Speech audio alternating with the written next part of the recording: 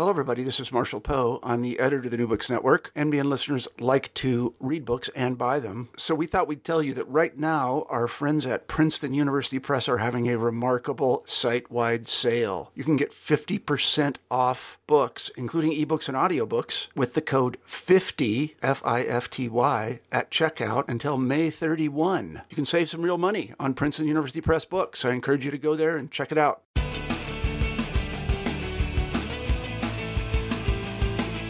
We all know baseball is one of America's fondest pastimes, but did you know there's a version of the sport designed specifically for the blind? It's called beep ball, and the players, with the exception of the pitcher, are all visually impaired. Founded by the National Beep Ball Association in 1976, there are now more than 200 teams in the United States alone, with interest in the sport growing quickly among players abroad. For his debut book of creative nonfiction, Beep, Inside the Unseen World of Baseball for the Blind, author David Wansink spent over 3 years interviewing dozens of beep baseball players, coaches, volunteers, and fans in order to create a living profile of the sport and many of its star athletes. A diehard baseball fan himself, Wansink takes the reader deep into the culture of beep ball, traveling across the United States, Taiwan, and the Dominican Republic to follow teams like the Austin Blackhawks, the Athens Timberwolves, the Indy Thunder, the Boston Renegades, and Taiwan Home Run, for a chance to hear their stories and share their passion for the sport with the world in one of the first ever books written on contemporary beep baseball. Here to discuss Beep on the New Books Network today, please welcome David Wansink. David, thank you so much for being here with me today. Thank you. It's a pleasure to be with you. So we're here today to talk about your debut nonfiction book, Beep, Inside the Unseen World of Baseball for the Blind. So as I understand it, is this one of the first books written on beep baseball? I think it is the first book that's predominantly about beep baseball. There is a book called Feeling Sports from the 90s written by the inventor of beep baseball, John Ross, but that's a memoir of his entire life, and he mentions beep baseball in a few pages. So this is the first book about the sport that's solely about the sport, and I'm very proud of that. I am not a visually impaired person, and the visually impaired players have many stories to tell about the sport, and I hope there will be more books. But I feel privileged to have been able to produce the first with a lot of help from them. So in the first chapter of Beep, you profess that you've been a huge Boston Red Sox fan since childhood. So what drew you initially to beep baseball? Is it something that you came to through your love of baseball? Well, as a resident of Massachusetts, I was in some ways born into Red Sox fandom. My father, mother, and older brother were all large fans. I was 4 years old when the Red Sox tragically lost the World Series to the New York Mets in 1986 in the Bill Buckner episode. So it's something that was a part of our family life growing up. I don't remember a time without baseball. By the time I was 5 and 6, I was out every day in the summer, throwing a ball up to myself or playing neighborhood baseball with a tennis ball. Got into t-ball, got into Little League, kind of carried on that way, and certainly told myself stories about my own stardom, would announce on the radio my own kind of backyard triumphs. And then I met some other people who played baseball and realized maybe I wasn't absolutely the best player who ever existed. And I think that was a shock to me. And probably about that time, about 9, 10, 11, I really got interested in the stories and the mythology of baseball more than the dream of it being my future. It was something that would be something I would follow closely and carefully, but not necessarily something that would make up my professional life. So I think that was the very beginning of thinking that I would maybe write about the game. Mm-hmm. And so how did you come to beep baseball? Well, in 2012, I was a subscriber to Harper's Magazine, and I got an item, or I read an item in the magazine, just flipping through about the rules, and they had been taken directly from the website and provided in the readings section of Harper's Magazine without any comment, without any reporting. And this seemed fascinating to me. I had been writing about kind of off-kilter sports, so 24-hour bike racing and a sport called wife carrying. I'd been doing that for websites, and when I read the rules here of Beat Baseball, it seemed like something that I might be able to look into. And I was pretty sure that the backstories of the players were a good deal more interesting than simply a listing of the rules. So I ended up taking a road trip from Ohio to Iowa, which seemed really appropriate to kind of watch this baseball game in Iowa, the Field of Dreams state, right? And have this kind of Americana experience with the old pastime. And I watched the World Series final in 2012, and I wasn't sure what to expect. I didn't know if it would be a very slow game, a game that was, not very interesting for spectators or mostly dominated by volunteers. And that was not what I found. What I found were 12 people on two separate teams kind of hurling themselves around in the mud, shouting where the ball was, chasing it with vigor, kind of using salty talk, just like in any baseball clubhouse. And I realized that, I could not only write a little article about this, which I did in 2012, but later in 2013 realized that this could be a larger project. And if I looked at various teams and kind of their various rivalries and different personalities, that I would be able to get kind of many perspectives on the sport. So that's what I set out to do in 2013, carried that through about 2015, interviewing and watching games, and then was able to produce the book. So then you mentioned that the rules of Beat Baseball are different than baseball. So what are those differences? Could you describe a little bit how the game is played? Absolutely. So the main thing that we need to know is that the pitcher and the hitter are on the same team, and they really have to be. So the pitcher stands 21 and a half feet away from the batter and will shout like, set, ready, ball. And then at about the B in ball, the hitter will start a swing, right? And the hitter needs to swing level, and the pitcher needs to kind of deliver it right to the hitter's wheelhouse. And that's how they hit. They work on it with communication and just consistency. Once the ball is hit, the opposing team is in the field, and there are 6 fielders. There is a sighted spotter who gets to shout out one number. So we'll shout out something like 3, which means that the ball is kind of to the left side, about where shortstop would be in a conventional game. And then the 6 fielders, they just run for the beep. So the ball is beeping, and they just need to find it in the field, which is extremely difficult. It's one thing if it's kind of stopped in the field and you can run right toward it, but think of a ground ball kind of Dopplering by you. So one thing that you'll often hear is kind of, I closed my eyes sometimes to kind of listen to the game from the sidelines, and one thing you'll often hear is kind of the thud of someone diving to try to stop the ball and lift it up, which is a put out if you're able to do that. But you hear the thud, and then you'd hear something like, "By me on my right." And then a backup would come in and dive in for the ball and say, "By me on my left." And often there's kind of 3 divers and all this scurrying to kind of get the ball.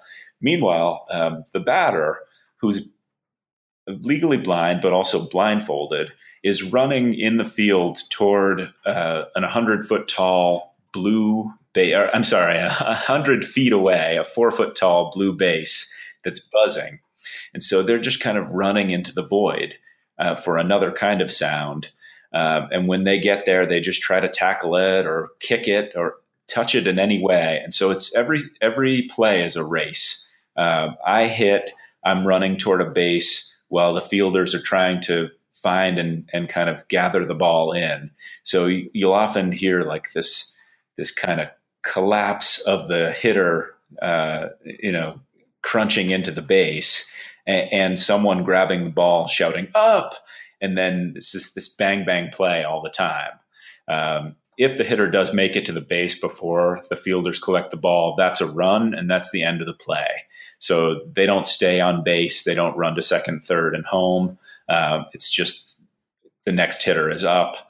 So it's simple in that way, but the gameplay itself, the strategy of the defense is not simple. A lot of the times the defenders will need to stay in their lanes, their predetermined lanes, so that they don't run into each other.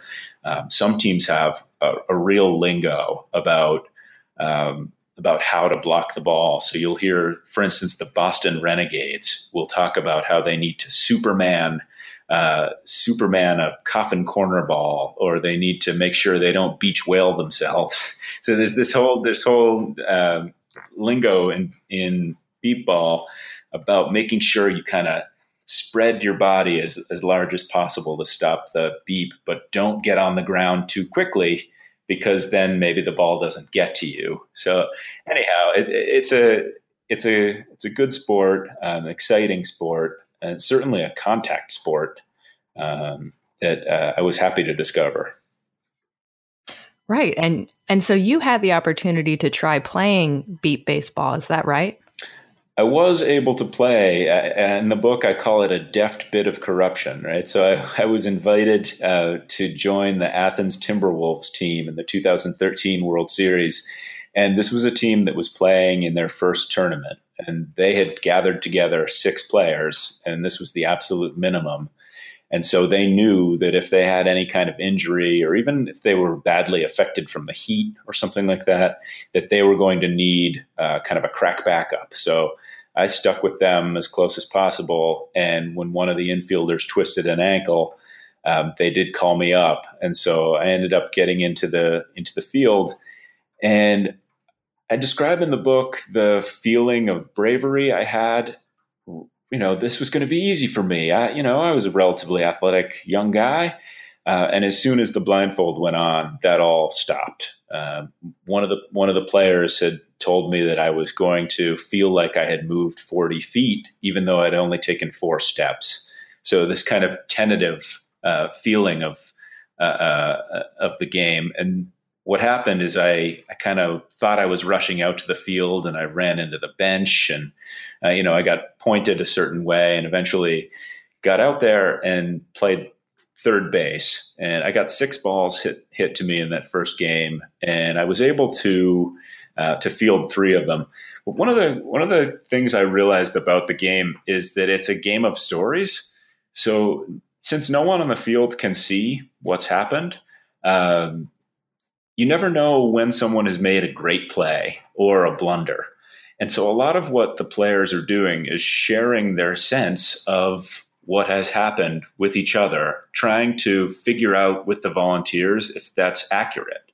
So people would on the bench congratulate me for great plays that I knew were not great plays. Or if I didn't know if I had made a bad error. If it's not necessarily a terrible error if it goes through your legs, or if you barely miss it, because obviously that's going to happen.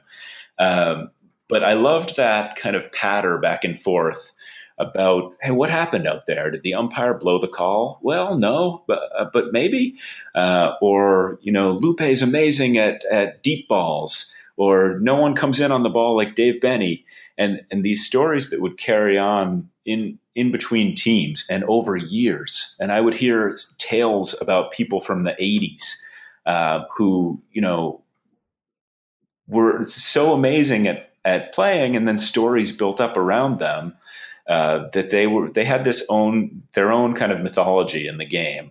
And that's something that, happens in baseball, in Major League Baseball. And I was kind of fascinated to see it developing in beep baseball, the way they talk. And of course, another thing that I was interested in was perspective itself, right? Not only the storytelling, but kind of the different views people have of what this sport means. When you can't see the game, you have to make certain different kinds of judgments. And that's something that I wanted to be sensitive about as I offered my own perspective on the game. So tell us a little bit about your research process. You say that you began in Iowa for your first ever beat baseball game. And then where did you go from there? So I wrote an article about the game in 2012, having interviewed a few people at the venue and then a few afterwards. And then I put the project aside for a little while and found it a year later kind of nagging me that this is something that was important enough to me as a baseball fan and as a young father. I had just had a daughter about 6 months before and had maybe stopped writing in some ways and realized, okay, well, I need to get going. And I think this is a project that I feel passionate about. So in July of 2013, I headed back to the World Series. And from that point on, I attempted to, this is a little insider detail here, I guess, about the writing life. It's not always what everyone thinks, right? But from that point on, I tried to spend 30 minutes a day writing or interviewing. Sometimes I would begin at 11:29 and say, okay, I got to get my 30 minutes in before midnight and kind of fall asleep writing little descriptions of players. But I would go to as many games as I could during the World Series and some kind of little tournaments. And then I attempted to just talk to as many people as possible on the phone, essentially. And these interviews, I would have 5 or 6 questions set. And they were pretty basic questions. But what I realized was a lot of the players really wanted to talk. They really wanted to talk about their own triumphs, but their own kind of personal struggles, and then, rivalries. Like I said, kind of what controversies there were in the game. And I would just listen for sometimes 90 minutes or 2 hours, just typing away. And that carried on probably for that year. And I interviewed, I think, about 100 people. Oh, wow. That's a lot of people. So then... Yeah, that was actually a bit of a challenge after kind of amassing that amount. I didn't know how much I needed, I think. And after I had all of those notes, it was a big challenge to say, well, this amazing thing this person said just can't fit. And sometimes it might have taken me 2 years to figure that out. And it was certainly fun to have all those quotations, all those small details, and then try to figure out how to piece that story together.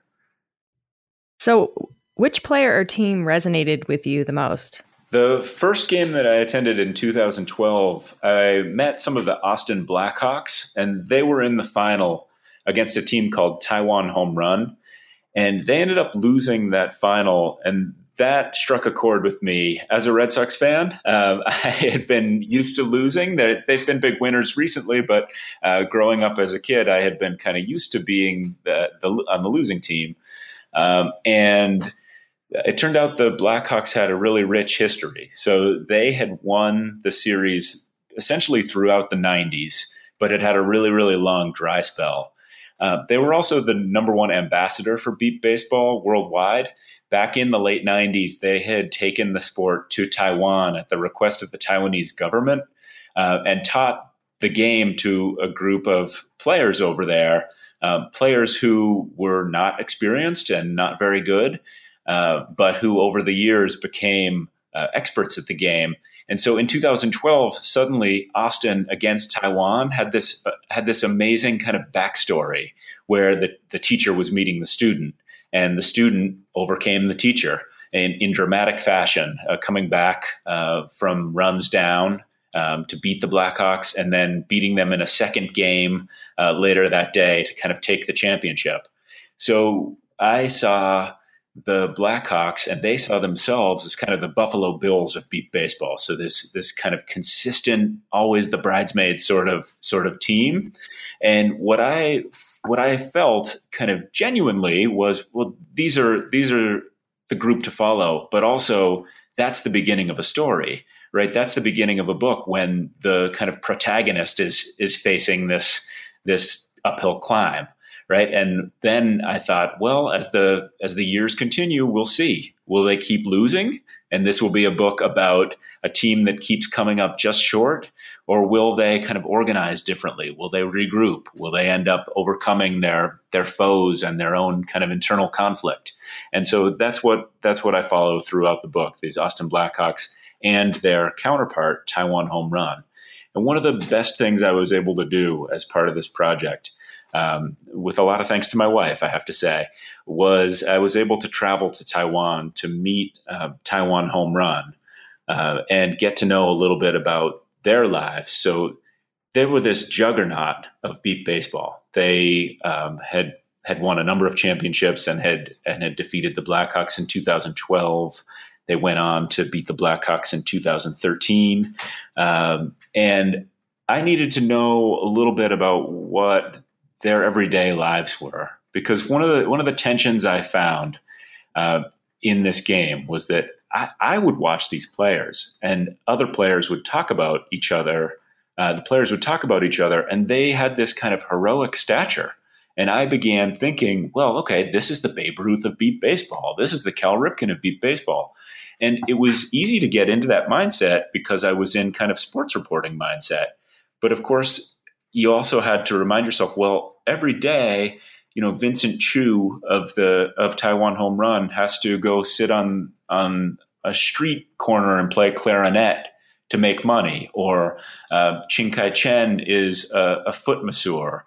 So the great stars of beep baseball had these challenges off the field that had to do with their blindness. And I felt as though if I could spin that tale, right, that would be a success. Here we're seeing kind of amazing sports achievement mixed with off the field, kind of one foot in front of the other, daily struggle.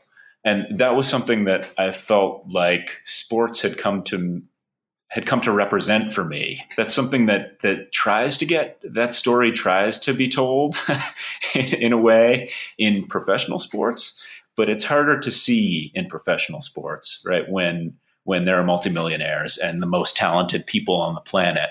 But for me, this is what sports could be suddenly.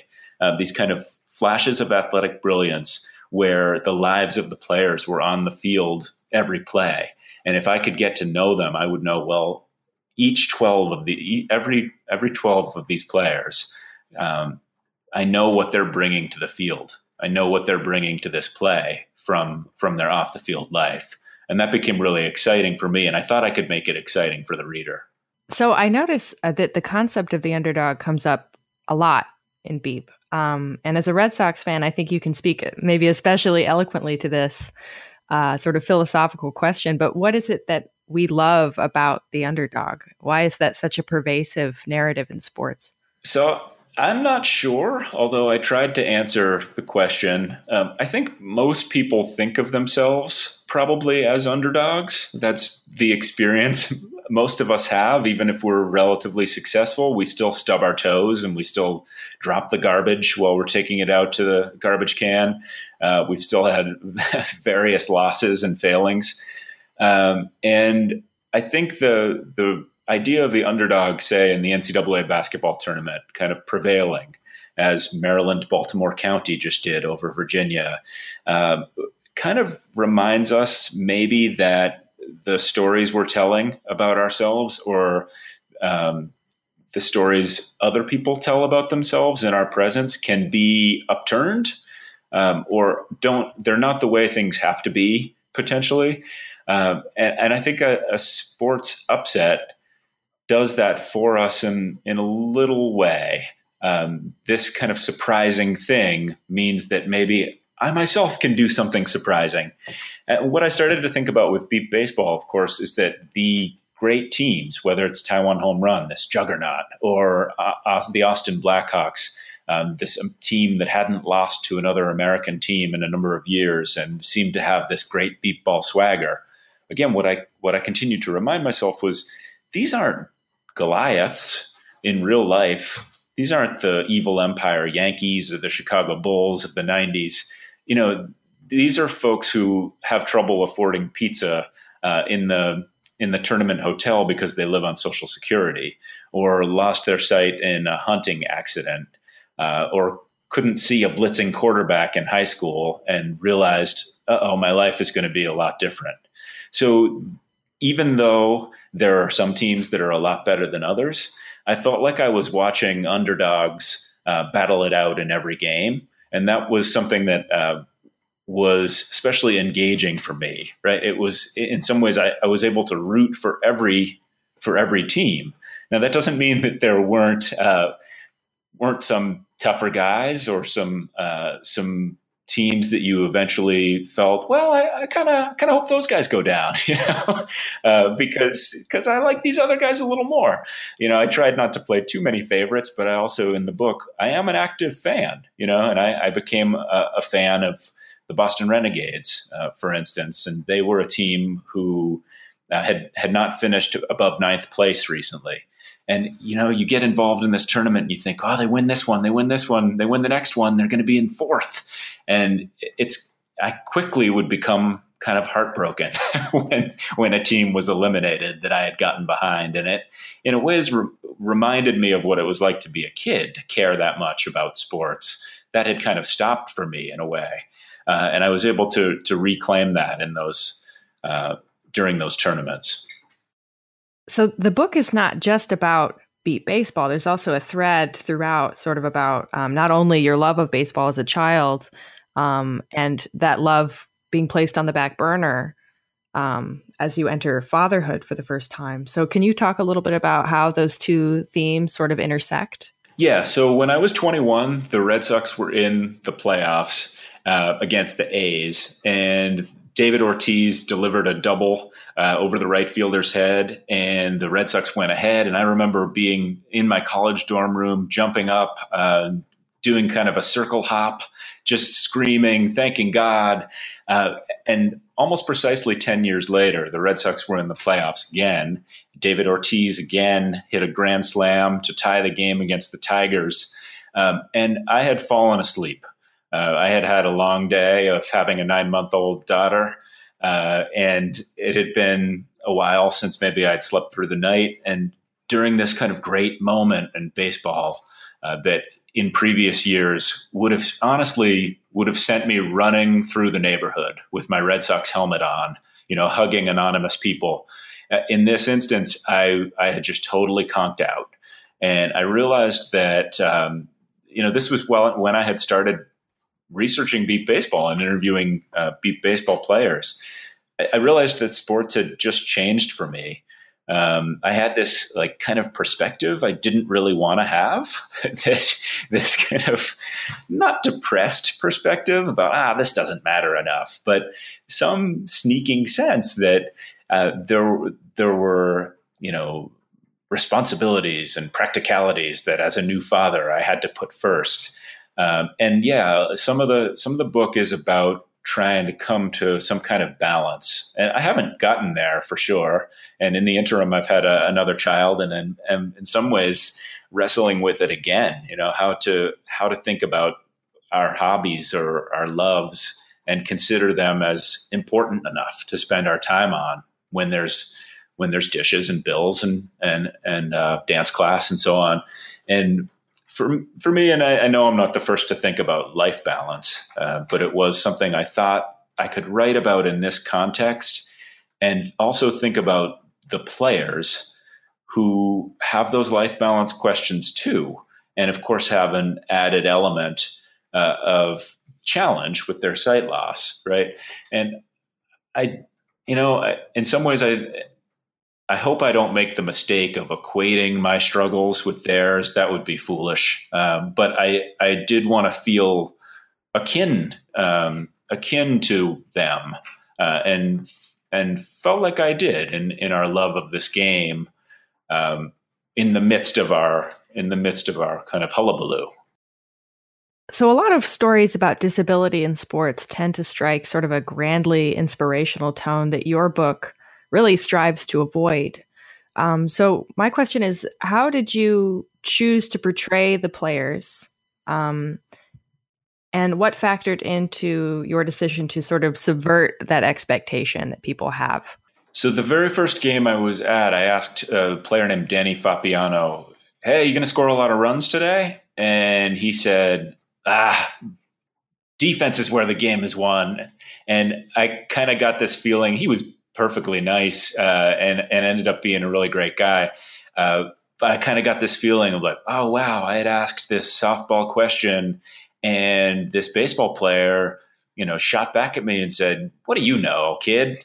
And it just kind of clicked in my head that the story that maybe I thought I was going to tell about like, wow, look at this amazing thing, was not the story that was happening. That as much as we maybe want to turn people into heroes, that can have its own patronizing element, and can let us off the hook from, getting to know people, from thinking about people, from being able to think, well, maybe that person's kind of a jerk sometimes, or difficult, or complicated in a certain way. And I did want to show that, and at the same time, that was a challenge because I got to know people, to be honest, on a limited basis. Even if I spoke to them for a number of hours or spent weeks with them, I knew that I was knowing them in a limited way. So I wanted to make sure that I wasn't making kind of sharp judgments, and that I had some backup for the way I was characterizing people. At the same time, I thought that if I showed everyone just simply being brave, that wouldn't be telling the story accurately. So I really did let people talk about themselves, and I let people talk about their competitors, and I tried my best to present something that they would recognize as the kind of rough and tumble, but also compassionate, wonderful sport that they play. Right, and the competition is real between these. Yeah. It's definitely real. Yeah, I mean, there are some real run-ins. There have been physical fights for sure. There are definitely shouting matches during the game, and I thought that was all fair game, especially when it was on the field. I was more careful if there were kind of chafings, personal chafings off the field, though I do get into that a little bit. But if things were on the field, it seemed like, well, if that guy's yelling at that guy, this is part of the game. You assume that when a player is yelling at an umpire in a sport, that's not personal, right? But there is a kind of sense of personal passion that's being reflected. And in one instance, someone comes off the field and wants to check on a call, and one of the pitchers for the Blackhawks says, "This doesn't involve you," and then there's some muttering and a little profanity back and forth. And to me, that just felt like the kind of soundtrack of baseball. And if I could capture that and put that forward, I'd be bringing people to the field. So in the book, you go all around the United States. You go to Taiwan and you go to the Dominican Republic, meeting players from different baseball teams. So what do you think is next for the sport? Where do you think it's going to go next? I know that they are developing teams in a lot of different cities in the United States. I think there are between 31 and 33 teams going to be playing in this year's World Series in Eau Claire, Wisconsin at the end of July. The sport is moving to different countries, as you say. It's in the Dominican and Taiwan, but also in Canada. I think one goal is for the sport to move to different continents. I know there's a project to get the game going in Argentina. And the reason being is the more continents the game is on, the more valid it is as a potential sport for something like the Paralympics, which would give it, of course, a wider profile. And there's a real belief in the league, and I share this belief, that people who are introduced to this game find a sense of freedom in it. That in some ways, this is the first time people have had a chance to be on a team. Of course, you have all the benefits of that. It's, for some, the first time to get a certain kind of exercise where you're just running all out toward that buzzing base. And so there is this kind of social progress element of the game. and not just for physical activity, but as a kind of networking tool. Some folks have told me beep baseball, helped me get a job. Or another player said, I wanted to be an athlete my whole life, and being blind really threw a wrench in that. But I have friends all over the country because of this sport. So it has that additional element. In terms of progress in the game itself, they're always trying to make sure that the rules are fair, always trying to make sure that the game is played at a high level. So one thing that happened while I was reporting on the sport was there was some suspicion about whether or not some of the legally blind players could still see a little bit outside, kind of below their blindfolds. And that's taboo in the sport for obvious reasons. And so there was a rules committee that recommended that people could wear eye patches underneath their blindfolds in the event that another team suspected that they might have an unfair advantage. So really, that's all a way of saying that there's this vibrant back and forth in the league. And friendships, yes, of course, also arguments that I think create this incredible community for these folks, as many as 400 players in the United States. And they want that to grow. They want younger players, many of whom, because of a feeling of increased ability, play other sports or involve themselves in other activities. But baseball wants them for the future as well. And so the sport is developing, growing, kind of honing its rules, and I think is a success right now for sure. So then we may see more books about beep baseball in the coming years.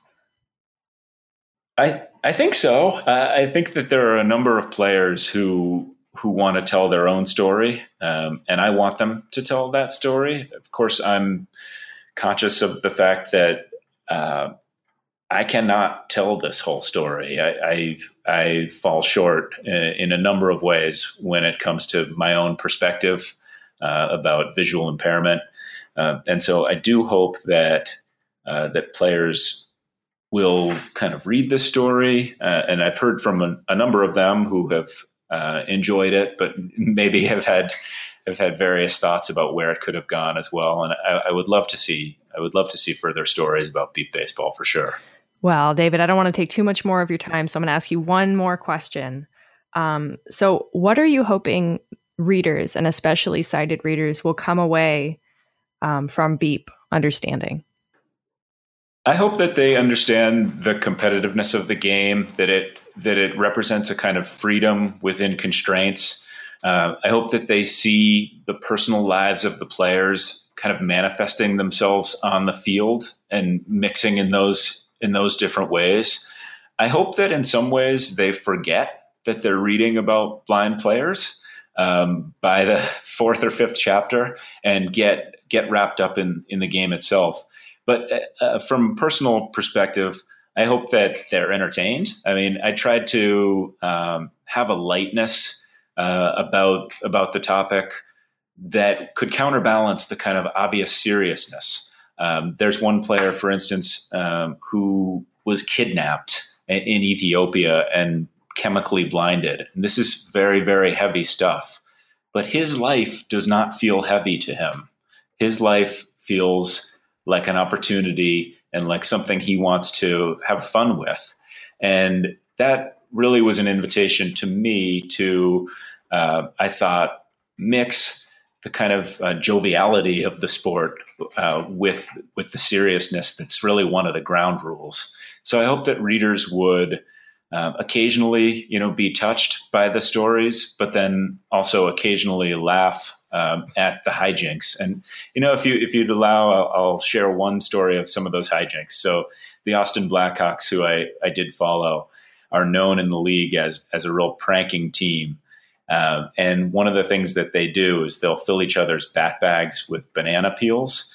And of course, this has a different result when you open up and you can't see it. When they travel, they will take mattresses off of rookies' hotel beds so that the rookies will kind of kind of fall onto the bed frame. They may put toothpaste on their telephones and then call the room so the rookies get a face full of Colgate. So these are kind of the background stories that I wanted to be able to share so that readers could see the kind of basic camaraderie of baseball that helps these guys get through their lives, right, and enjoy their lives. When they high five right on the field, they're high fiving to say good play, but they're also high fiving to kind of get back in place. And that was something that stuck with me. That as competitive as this was, and as baseball as it was, there was always that element of we're doing this together, and we're doing this in spite of. And look at this. Right. Look and see what we can do. Well, David, thank you so much again for coming on the show and talking about your latest debut book, Beep: Inside the Unseen World of Baseball for the Blind. Thank you, Zoe. David wants listeners to know that there is an accessible version of Beep available through iBook and Kindle platforms on Swallow Press's website. My name is Zoe Bossier, and you've been listening to a conversation with David Wansink on the New Books Network.